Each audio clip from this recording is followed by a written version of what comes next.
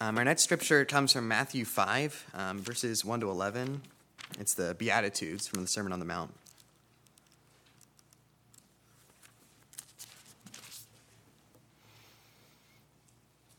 It's on page 1501 in your Pew Bibles. Now, when he saw the crowds, he went up on a mountainside and sat down. His disciples came to them, and he began to teach them, saying, "Blessed are the poor in spirit, for theirs is the kingdom of heaven. Blessed are those who mourn, for they will be comforted. Blessed are the meek, for they will inherit the earth. Blessed are those who hunger and thirst for righteousness, for they will be filled. Blessed are the merciful, for they will be shown mercy. Blessed are the pure in heart, for they will see God. Blessed are the peacemakers, for they will be called sons of God. Blessed are those who are persecuted because of righteousness, for theirs is the kingdom of heaven. And blessed are you when people insult you, persecute you, and falsely say all kinds of evil against you because of me. Rejoice and be glad, because great is your reward in heaven. For in the same way they persecuted the prophets who were before you." Amen. When I was taught the Beatitudes as a kid, I always got the sense that I have just been allowed to glimpse of some beautiful painting before I had to shut my eyes and move on. Maybe I saw a face that was really intriguing, or an incredible sunset that's been seared in my brain, but I wasn't allowed time to appreciate it. Nothing as beautiful as the Beatitudes could be shallow. Nothing beautiful really is. When you see something truly beautiful, you can't help but think that you could live with it forever, that you could swim in it and enjoy every nook and cranny of it. There's depth and mystery and complexities here, which are sometimes masked by just how simple Jesus' language really is. He says stuff that looks really obvious, but is hard to put into practice. So I want to encourage all of you to look at the Beatitudes as often as you can and really wrestle with them.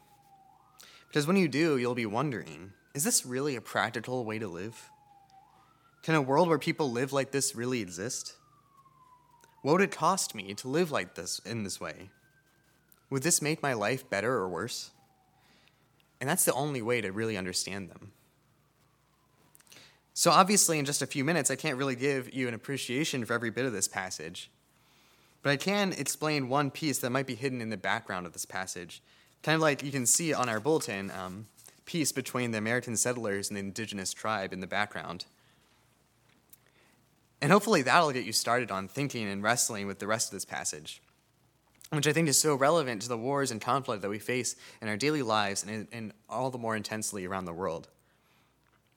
Jesus was saying all of this in a particular historical context to answer particular questions that everybody that was a part of his people was trying to answer. The Jewish people had lived for several centuries at this point without a kingdom that they could truly call their own.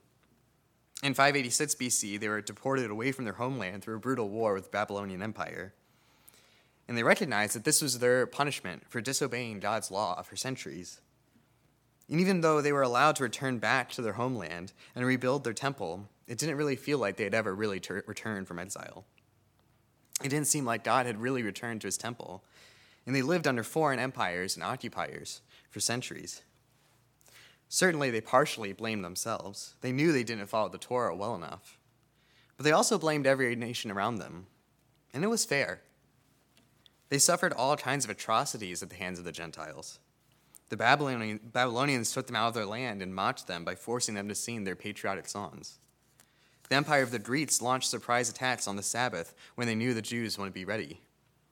They force-fed them pork to try to get them to stop following the Torah, and they slaughtered all the priests that were loyal to one of their political leaders and brought pigs into the temple to defile it. The Romans made them pawns in a war between Julius Caesar and Pompey Magnus, which led to tons of them being killed for people that they didn't even know. And the general consensus among the Jews was that they needed to revolt. So they were just gathering their strength until someday they'd be able to revolt and start their own kingdom. They thought that was what God wanted them to do. And some of those revolts were actually pretty successful. there was a Jewish kingdom for about 80 years starting around 150 BC. Most of them, though, were colossal failures that were put down brutally. Jesus probably would have seen them firsthand. In 6 AD, when Jesus was about 10 years old, there was a revolt in Galilee that was put down brutally. That's his village. That's where he grew up. Every day there had been talk about whether today is finally the day that they take up arms and kill the oppressors. And honestly, looking back, I would have thought the same things. These Gentiles have been brutal to us. We need to be brutal back. It's the only way we're going to survive as a people. The kingdom of God is at hand. It'll be here any day now. And when we finally work up the nerve to fight like the Gentiles do. Now Jesus sees himself as the rightful king of Israel. And this Sermon on the Mount is kind of like his inauguration speech. When he's saying these things in this passage, he's saying, these are the type of people who are going to be part of my kingdom. Now in that context, you can imagine just how scandalous these Beatitudes really were. Blessed are the merciful, for they will be shown mercy. Are you kidding me? No. We need to fight the Gentiles. When we've shown mercy, we've been taken advantage of. Did they show mercy to us when they killed us on the Sabbath? Blessed are those who are persecuted for righteousness' sake. Look, I'm all for righteousness, but I'm about done with persecution. It's been centuries. We've been persecuted long enough. It's time to do some of our own. You read these Beatitudes and you can't help but think that this is nothing but weakness. No, Jesus, you just don't have the nerve to do what must be done here. But what Jesus is saying is that what the world sees as strength is often weakness. And what the world sees as weakness is often strength. We all recognize it at some level. A father that loses his temper with his children is not stronger than one who is calm, but weaker. He may be puffing up his chest and asserting his dominance, but it's weakness nonetheless. Who cares that you have all this emotion if you're not strong enough to act rationally? The same is true all over the place. We want a tough guy to take charge. But what we mean by a tough guy is often the one that advocates for their own interests without even considering the interests of others. When there's conflict between people, we often think that the strong thing to do is to get out of the situation entirely. I don't believe what these people believe, so I'm going to be strong and puff up my chest and storm out and find people that are more comfortable to live with. No, it often takes much more strength to love people who disagree with you or even hate you. It takes the kind of strength that Jesus had. Compromise is often much harder than being hardline. Being hardline is very simple. Compromising and recognizing someone else's point of view can be complicated and emotionally trying. Now, that doesn't mean that we should compromise on everything. Jesus didn't either. But it does mean that maintaining your purity at the expense of loving your neighbor is weakness, not strength. The scandal of all this is found most perfectly in Jesus' own life. The Gospels say that the place where Jesus most showed his strength was on the cross, where he suffered torture and death for the sake of those he loved. That's what strength really looks like in Jesus' kingdom. And it's the kind of strength he's talking about in his inauguration speech. And think about just how incredible it is that Jesus is giving his inauguration speech now in the story, before he has a royal robe or a crown on his head. And even when he does wear a crown, it'll be a crown of thorns. All this because Jesus demonstrates a different kind of strength from the strength of the kings of the earth. Now, in this whole speech, I want to focus on one particular beatitude, just like the one corner of the painting that might show you what the whole thing is about. Blessed are the peacemakers, for they will be called the children of God. One of the cool things about kids is that a lot of the time you can tell just by looking at them who their parents are. And it's not just that what they look like, but sometimes their mannerisms are even the same. When my dad and I watch football, when we get excited, we do this weird thing where we rub our hands together like this. You can tell just by looking at us that we're related. Now, this was even more pronounced in the ancient world. There you grew up in your house, and if you were a daughter, you'd pretty much shadow your mother until you grew up. You made food, you planted a garden, you made clothing. Basically, daughters do all the stuff that mothers traditionally do until they get married and do it themselves and have kids, and the cycle continues. And it was similar for sons. You'd basically shadow your father the whole day as your father carries out the family business. If your father is a carpenter, you as a son would learn carpentry. If your father was a farmer, you as a son would learn farming. If you were a daughter, you were expected to do what your mother does. If you were a son, you were expected to carry out the family business. Now that makes a real difference in the way that you see what it means to be a child of God. We see a child of God, and all we think about is this relationship between the parent and the child, how the parent loves their child and raises them. What they would see was that a child has an even closer tie to their parent. The child isn't just expected to fulfill a role in a certain relationship. They're meant to carry on the family business. They're meant to look like their parent in every which way. Your father is a carpenter, well, then you're a carpenter. Your father is a fisher, then you're a fisher. For that reason, it makes sense that Jesus would say, "Blessed are the peacemakers, for they would be called the children of God." Because the peacemakers are carrying on the family business. Your father is a peacemaker, well, then you're a peacemaker.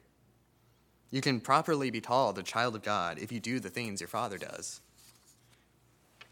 But this, once again, is absolutely not what Jesus' audience wants to hear. Calling for peace was not part of the zeitgeist of Jesus' time. Just like it isn't that way here either.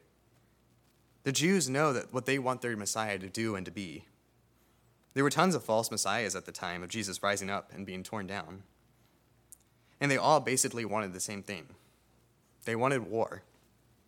First we'll burn the world down, then we'll make peace with the ashes. And you can't blame them too much. It's how all the kingdoms of the earth work. But Jesus came to bring a different kind of kingdom to this world. And it was one that showed a different kind of strength, which was the kind that doesn't stoke unnecessary conflict. Instead of causing other people to suffer, this king bore the suffering himself on the cross. Instead of running away with angry emotions leading to hatred, this kingdom does everything it can to understand its opponents better and to love them. Instead of taking revenge, it forgives enemies, even those that persecute them. And all of this because it's founded on a vision of a world set right, where peace and justice reigns, because it loves scriptures, with images of swords being beaten into plowshares, and tears being wiped away from every eye, where death shall be no more, neither shall there be mourning or crying or pain anymore, for the former things have passed away. The kingdom of Christ shuns the kind of weakness that comes from the loss of hope, where everyone is evil, and this world is just going to pot, so we may as well get what we can out of it, even if it means committing some violence of our own. The strong get what they can, and the weak suffer what they must. No. The kingdom is born out of the strength that comes from a persistent hope that God will save this world, and he'll use his church to play a small part in it, because it's the family business. There's some good in this world, and it's worth fighting for. Of course, the past couple of weeks, this world hasn't really looked like that new world and that new kingdom. We're here because we've seen some terrible things. Humans who bear the image of God destroying each other. And in times like these, it's easy to think that we're powerless in the face of this kind of destruction. In the grand scheme of things, we really are. But what we can do is three things. 1, we can maintain our hope that God will set this world right, and that he will accomplish this at some level through his people, the church. We can remember the beautiful images of the Bible about a generation being born where nation does not lift up sword against nation, and neither do they learn war anymore. This is the only way to keep us from sliding into the kind of nihilism that justifies evil just because it's the way of the world. No, it's not the way of the world, or at least not since Jesus Christ conquered the world on the cross. We need to constantly remind ourselves how beautiful and wonderful the kingdom of Christ is, and to show the images of the kingdom to ourselves, so that we don't lose hope and conform ourselves to the rest of the world that loves violence and hatred so long as they're the ones that do it. 2, we can avoid broadcasting anger and hatred about things around the world, especially if we don't understand them. You're not a tough guy because you advocated genocide from behind a keyboard. That's not strength. It's weakness, and it shows a lack of control over yourself. The strength of God was shown in Christ's restraint, not allowing the demonic powers of the world to taunt him and tempt him into violence and hatred, because that would only make him the same as all the other kings of this world. No, he allowed them to kill him so that he would be raised from the dead, triumphant over this world. And finally, 3, we can seek peace in the conflicts in our own local community. Whenever we see division here, we see the first seeds of the kind of violence that you see on the news every day. When you see congregations splitting, you see disruptions of the peace of Christ's kingdom. When you see families and friendships giving up on each other, you see people giving up on the deeper love that exists when things aren't easy. Instead, we can show the strength of Christ that makes peace even with those who hate us. And in doing so, we show the family resemblance that belongs to the people of God, because we're peacemakers. It's the family business. Let's pray. God of peace, you reconciled the world to yourself by bearing its suffering. Give us the same kind of strength that you showed us, so that we could make peace wherever it's possible, and so that we could carry on the family business and truly be called your children. Amen.